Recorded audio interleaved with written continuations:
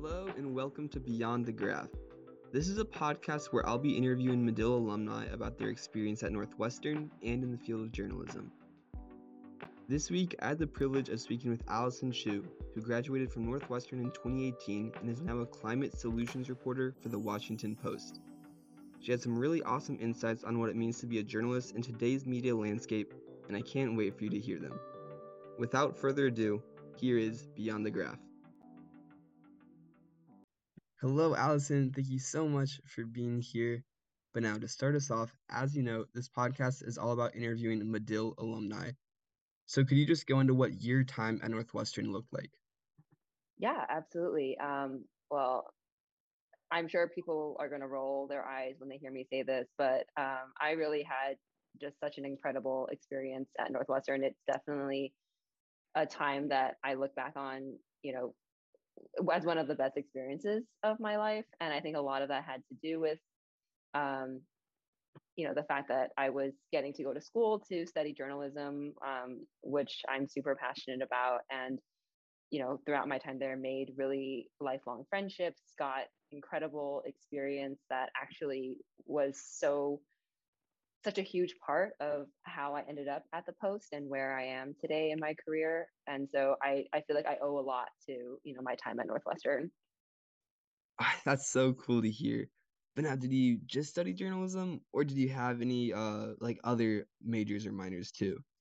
Yeah, so I did just major in journalism. I was really interested in pursuing like print online media, so that's what I focused on. And then um, I also did the IMC certificate as sort of a backup plan just in case traditional journalism didn't work out. Okay, yeah, cool. I definitely know several people who have taken kind of that same approach. But now, to fast forward a few years, you graduated from Northwestern and then found yourself at the Washington Post. Can you just walk us through that journey? Yeah, so it's definitely something that still sort of feels very surreal to me, and how I ended up at the Post. And I think I'll preface the whole thing by saying I think my situation was fairly unique, and there was a lot of really good luck and really good timing involved. Basically, what happened was I was able to get my journalism residency, so my JR at the Post, winter quarter of my senior year, which also just happened to be my last quarter of school. And so while I was doing my JR, I probably in my head I thought I was being pretty subtle about it, but I probably like was being very obvious about how I was going to be graduated, very available at the end of this internship, and basically making it really clear that I wanted to stay on if there was an opportunity to do that at the Post. And it turned out that as I was wrapping up my internship, the morning mix team, which is the overnight team at the Post, had a couple of openings and they were short staffed and needed some help. So I spent the last couple of weeks of my internship helping out on morning mix. That turned into an extension of my internship where I was sort of an intern for about a month on morning mix, and then ended up applying to be a full-time morning mix reporter and got hired to do that. So that was really cool. And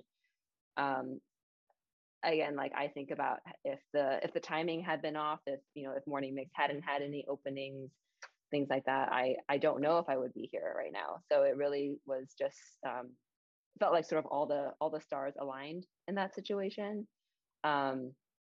And so I ended up, signing on to morning mix, officially being hired in April of what is time these days?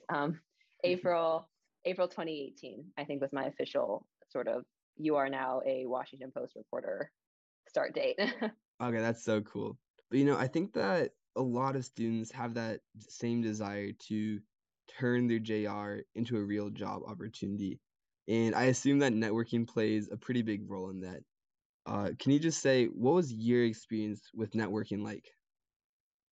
Yeah, I mean, I think it obviously differs, newsroom to newsroom. I got really lucky to again be at the Post where it's it, it it's a really collegial and collaborative newsroom, and a lot of reporters and editors here are interested in meeting with people who are just starting out in their career, getting coffee, sitting down to chat for a few minutes. And so I think it's really about, taking the initiative to reach out to people that you're interested in speaking with.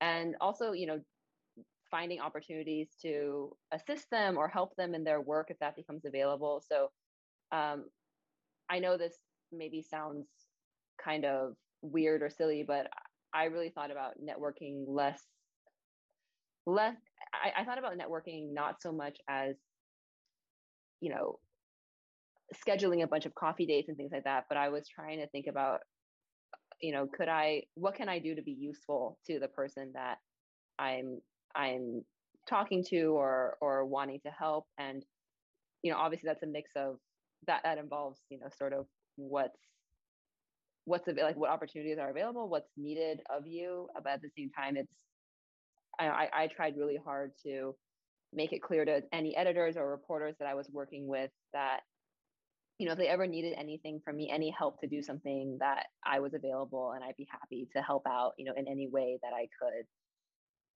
Okay, yeah, I think that that's a really important distinction you make, kind of between just scheduling coffee dates and actually getting to know someone and making yourself available. Thank you for that. But now I just want to ask, what is your favorite part about your job?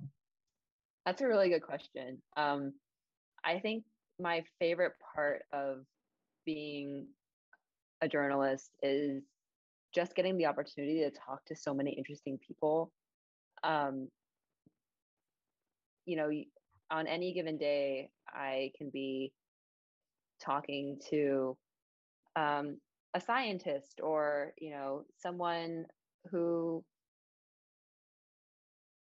I'm sorry, I'm like, it's just, yeah, I'm trying to think of some better examples here, but it is a pretty unique job in that you can talk to so many different people, whether they're academics, politicians, just regular everyday people on the street.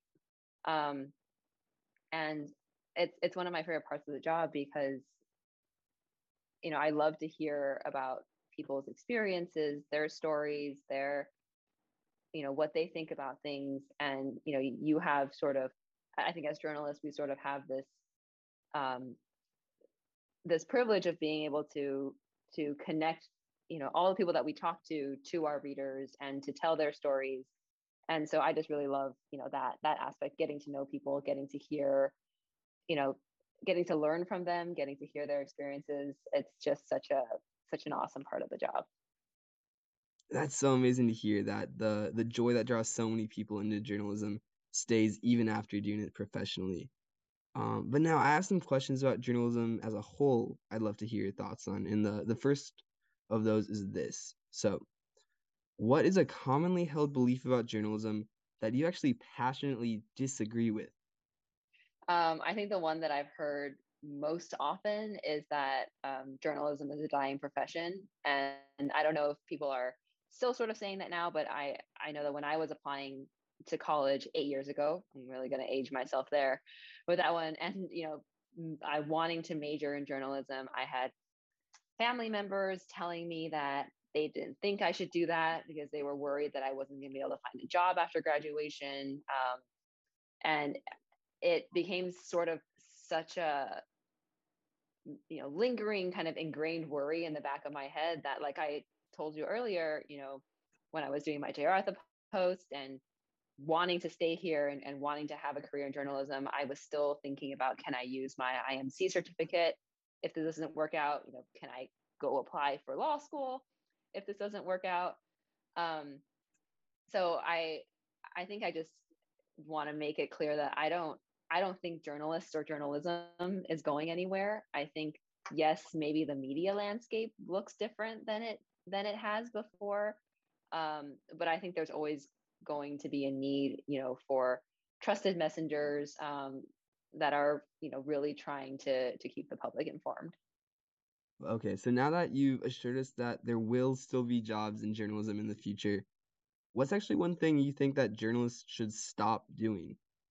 I think, and I'm gonna preface this by saying that I I absolutely do this, and I wish that I could be better about it. And I'm working on it, but I think that there can be a tendency among a lot of journalists to almost glorify overworking or normalize this idea that our jobs are our lives.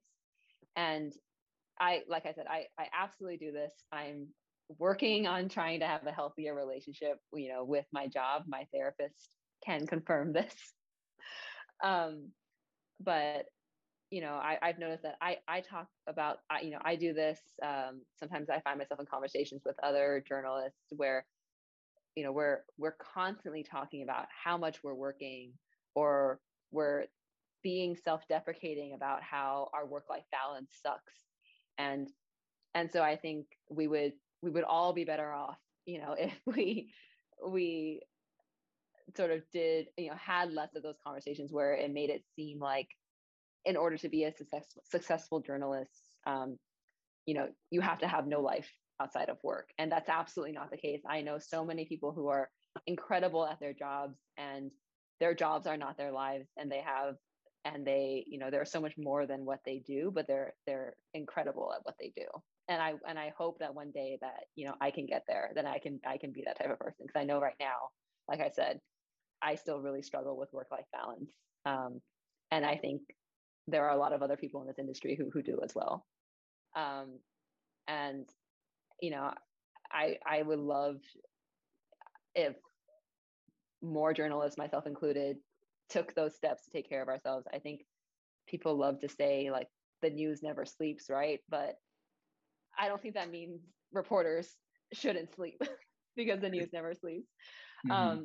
And it can be really hard, right, to step away from work, especially when you do something like journalism, where there's always something to do, there's always news, there's always someone else you can talk to, or there's always something you can do to your story. You can fix it, you can edit and edit forever. And so it's hard to step away from that work. But I think to be able to do our jobs, because they are so demanding, to the best of our abilities, and to be a good journalist, that means prioritizing your physical and mental well-being. And we really can't do that if we're working all the time and we're running on just caffeine and adrenaline. Okay, yeah, I think that's a really, really awesome point you make, that almost to do better work as a journalist, that can actually mean taking your foot off the gas instead of always flooring it. But now, finally, this is my last question. So, if there's a student out there at Northwestern who's thinking, hey, I really want to enter the field of journalism, what's something that they should start doing that'd help make that, a reality? Yeah, so I think this isn't original advice at all, but I really recommend doing whatever you can to seek out opportunities for real life experiences whenever possible.